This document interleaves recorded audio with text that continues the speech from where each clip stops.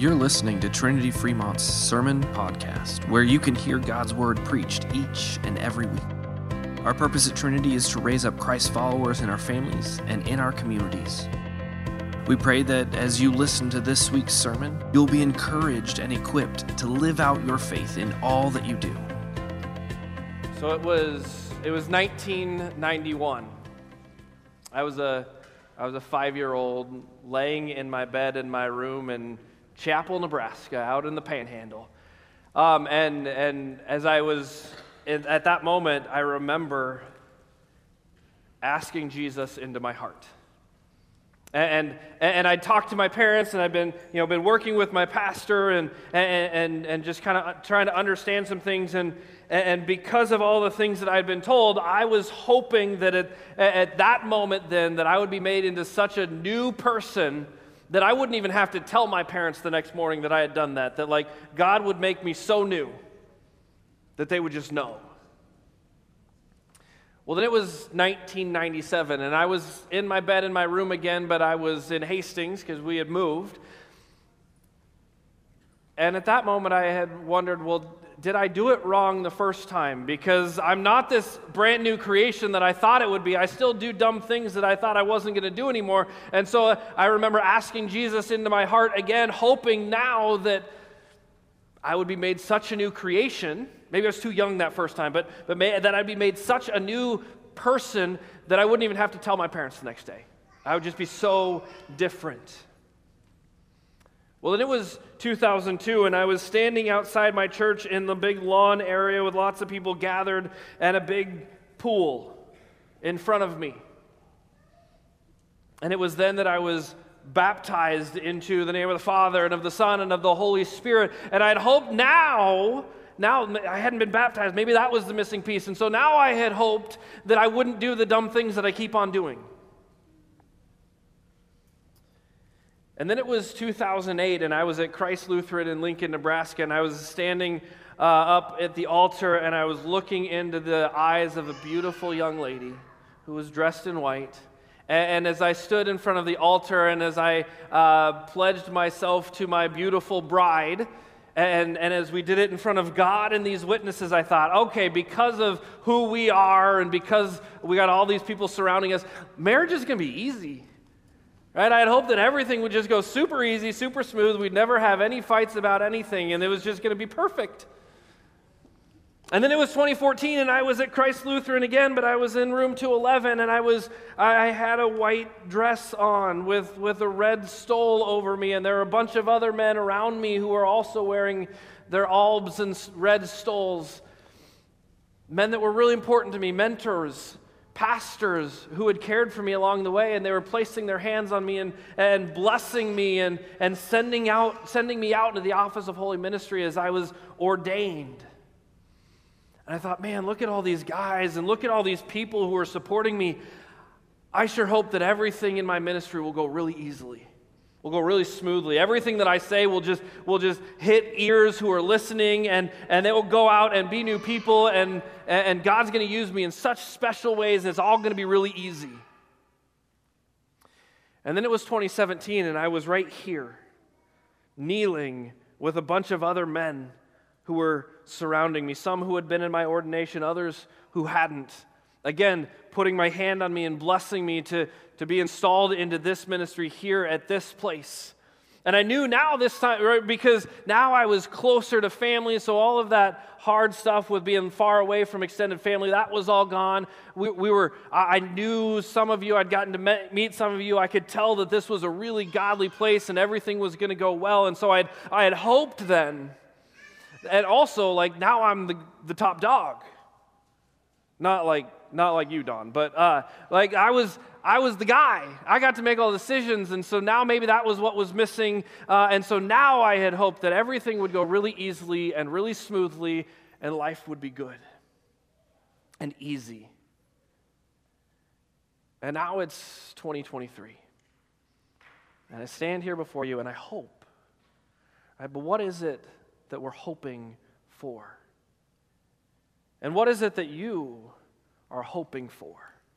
Right? Maybe as you think back to when you were brought into the family of God, maybe it was before you can remember through the waters of baptism, or maybe there was a moment in time where God's Spirit spoke to you so clearly that all of a sudden everything made sense. Right? And the Spirit came into you and you were made a new person. And so maybe you remember that time, or maybe it was just this gradual thing that God was working on you, or bringing you to understand what He had done for you in the waters of baptism. But in those moments, in those pivotal moments in your life, what is it that you were hoping for? And what is it that you are hoping for? Well, as we look forward, I also want to look backwards to AD 30. Right? It was 30.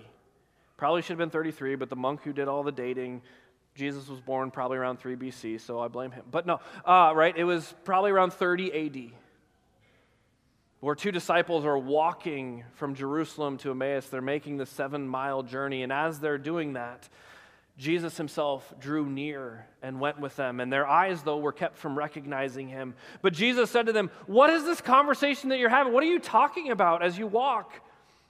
And they stood still, looking sad. And there was then one of them named Cleopas who answered Jesus and said, "Are you the only one who has no idea what's going on? And are you the only visitor to Jerusalem who doesn't know the things that have happened in these days?" And this is where I know Jesus has a sense of humor, right? Because Jesus goes, "What things? What are you talking about?" And they said to him, "Well, concerning Jesus of Nazareth, a man who was a prophet, mighty in deed and word before God and all the people, and then how our chief priests and our rulers delivered him up to be condemned to death and crucified him. But we had hoped that he would be the one to redeem Israel." We had hoped. Right, these two disciples, as they're walking from Jerusalem back home to Emmaus, they're saying, "We had hoped that this Jesus would be the one to redeem Israel." And what they mean by that is we had hoped that he would be the one that would overthrow the Roman government and make our lives easy. We had hoped that he would get rid of all of those oppressors and make us the ones in charge, and so that our ways would be good and that everyone would bow to us. We had hoped that he would be the one to redeem Israel.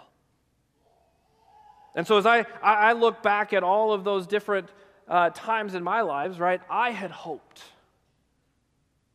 for certain things. And what is it that you had hoped for? Right? Again, in those pivotal moments in your life, what were you hoping that Jesus would do? What are you hoping that Jesus will do? Again, the disciples said that we had hoped that he would be the one to redeem Israel. That he would be the one, again, to redeem Israel. And what I love about this phrase, what I love about the words that these disciples speak is they got it right. He was the one to redeem Israel. He is the one to redeem Israel. But even while they got it right, they got it wrong. Because what they were hoping for was not what Jesus was doing. What their definition of redeeming Israel was not Jesus' definition of redeeming Israel. And so as I look back at those pivotal moments on my life, I go, "Oh, I got it right. And I got it wrong." And so I wonder if you're like that as well. If we have hopes that we kind of get right, but also kind of get wrong. And so as I look back at those moments, there were kind of three main categories that all of my hopes fit into. First, I hoped that Jesus would make me new. Right? As I was a 5-year-old, as I was a 10-year-old, I was hoping that I wouldn't even have to tell anybody that I had asked Jesus into my heart, because he would make me so new that everyone would just know. Right? I also hoped that I wouldn't sin. I wouldn't do the dumb things that I keep on doing. And I would hope that relationships would be perfect or easy or just they just would be good. And as I look at that, I got it right. For someday in the future. Right? When Jesus returns to make all things new, that hope that we have in our risen Lord and Savior Jesus Christ, this is what he's going to do. For all those who have faith in him, he is going to make into a new creation. Like you will be given a new and perfect body that will never suffer or be in pain or have sadness and will never die again. There will be a day when Jesus will make all of those who have faith in him completely new creations. And not only will we never suffer or have sorrow or death again, but we will, in that new creation, we will no longer sin. We will be perfect. We will see God's will, we will know God's will, and we will do God's will. And in that new creation, all of the relationships will be perfect. Right? We'll, like Adam and Eve, we'll even walk with God in the cool of the evening, maybe. But that's what it'll probably look like. We don't know exactly what the new creation will look like, but if we look backwards to the last time the creation was perfect, that's what Adam and Eve did. Is they got to walk in perfect relationship with God, and they had perfect relationship with each other. And so we know in the new creation, we will have restored relationships, perfectly restored relationships with God and others. So that's what, I got it right, as we look into the future. But what about today? Right, we had hoped that he was the one to redeem Israel. Yes, besides all this, it's now the third day since these things happened. And moreover, some of the women of our company amazed us. And they were at the tomb early in the morning, and when they didn't find the body, they came back saying that they had even seen a vision of angels who said that Jesus was alive. And so some of those who were with us went to the tomb and found it just as the women had said, but they didn't find Jesus. And then Jesus, again, as he's walking with these disciples on the road to Emmaus, he says to them, "Oh, foolish ones, and slow of heart to believe all that the prophets have spoken. Was it not necessary for the Christ to suffer these things and enter into his glory?" And so then, beginning with Moses and the prophets, Jesus interpreted to them in all the scriptures the things concerning himself. And so then they're getting to the village, they're getting to Emmaus, and Jesus acted as if he were going further, but they urged him strongly, saying, "Stay with us, for it's toward evening and the day is almost over." And so he went in to stay with them. And when he was at table with them, he took the bread, he blessed it, and he broke it and gave it to them, and their eyes were opened. And they recognized him, and then he vanished from their sight. Right? He took bread, he blessed it, he broke it and gave it to them, and their eyes were open. Right? In that moment, the disciples, the two men walking from Jerusalem to Emmaus, in that moment they recognized Jesus. They saw the true Jesus, who he truly is. And that's what we get to see today. Right? In the breaking of the bread, in the shedding of the blood, we get to see the true Jesus who has given his life for you and for me. Because Jesus' life had a purpose. Right? Was it not necessary that the Christ should suffer these things and enter into his glory? Right? As I looked at all those pivotal moments in my life, yes, I kind of got it right because I got what it's going to look like in the future, but I wanted it now. I wanted perfection now. I wanted easy now. I wanted smooth now. But it wasn't easy for Jesus. It wasn't smooth for Jesus. Jesus came to suffer for you. And even when Jesus speaks to us, even when he talks to us, he tells us that this life that you're hoping for that's going to be all sunshine and cupcakes, it's not going to be that. John 16, Jesus says, "I have said these things that to you that in me you might have peace," right? It's going to be okay. You can have peace. Oh, by the way, in this world, you will have tribulation. You will have troubles. You will have struggles. Life won't be easy, but take heart. Jesus says, "I have overcome the world." It's going to be tough here at times. But Jesus says, "I've got you. I have overcome the world. And so as I look back at my hopes in those pivotal moments in my life, it's really, I got it right and not quite. Because Jesus makes you new. Right? As the Spirit works in you through the waters of baptism, through the hearing of His Word, He makes you a new creation today. You are made new.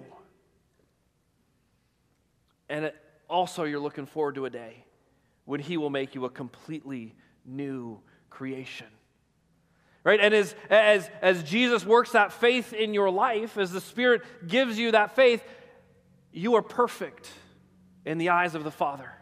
Right? When the Father looks at you, He sees perfection. He sees Jesus. You are clothed in the robes of Christ's righteousness. So when the Father looks at you, the theological word for it is that you are justified. It is just as if you've never sinned. But yet you know we keep sinning. Right? And so you are justified now, but there is a time in the future where you will never sin again, and you will be perfect. Not only in God's eyes, but you will be perfect for all eternity. And as God brings us into His family, He reconciles relationships, right? Jesus is that bridge that rebuilds our relationship with God. While you were still a sinner, Christ died for you to rebuild that bridge, to reconcile you to God, to make you, to restore that relationship. And then as Jesus restores our relationship with the Father, He also shows us how to restore our relationships with each other. Right? Just as Jesus forgives us, He calls us then to go and forgive our neighbors, to forgive our family members, to forgive even our enemies. And so we can have reconciled relationships here on this earth because Jesus has already reconciled you to the Father as He works faith in you. But also we look forward to that day when all of the relationships will be reconciled, where we will have a perfect relationship with God and where we will have a perfect relationship with all of those around us. Your hope is in Jesus. Your hope is in Jesus today, and your hope for the future is in Jesus, but not a Jesus that makes everything just hunky-dory, not a Jesus that makes life all sunshine and cupcakes, but a Jesus who suffered for you. A Jesus who was crucified for you. A Jesus who rose again for you, and in doing so destroyed death and defeated the devil. And a Jesus who is glorified today. A Jesus who is coming again soon. Someday, to raise all of those who have faith in Him up to new life, where we will be made a completely new creation, where we will no longer sin, and where all of the relationships will be restored. Your hope is for today, and as the hymnist writes, Jesus also gives you a bright hope for tomorrow. He does remind us that in this world you will have troubles, but take heart. Jesus has overcome the world. He is your hope for today and a bright hope for tomorrow. Amen? Amen.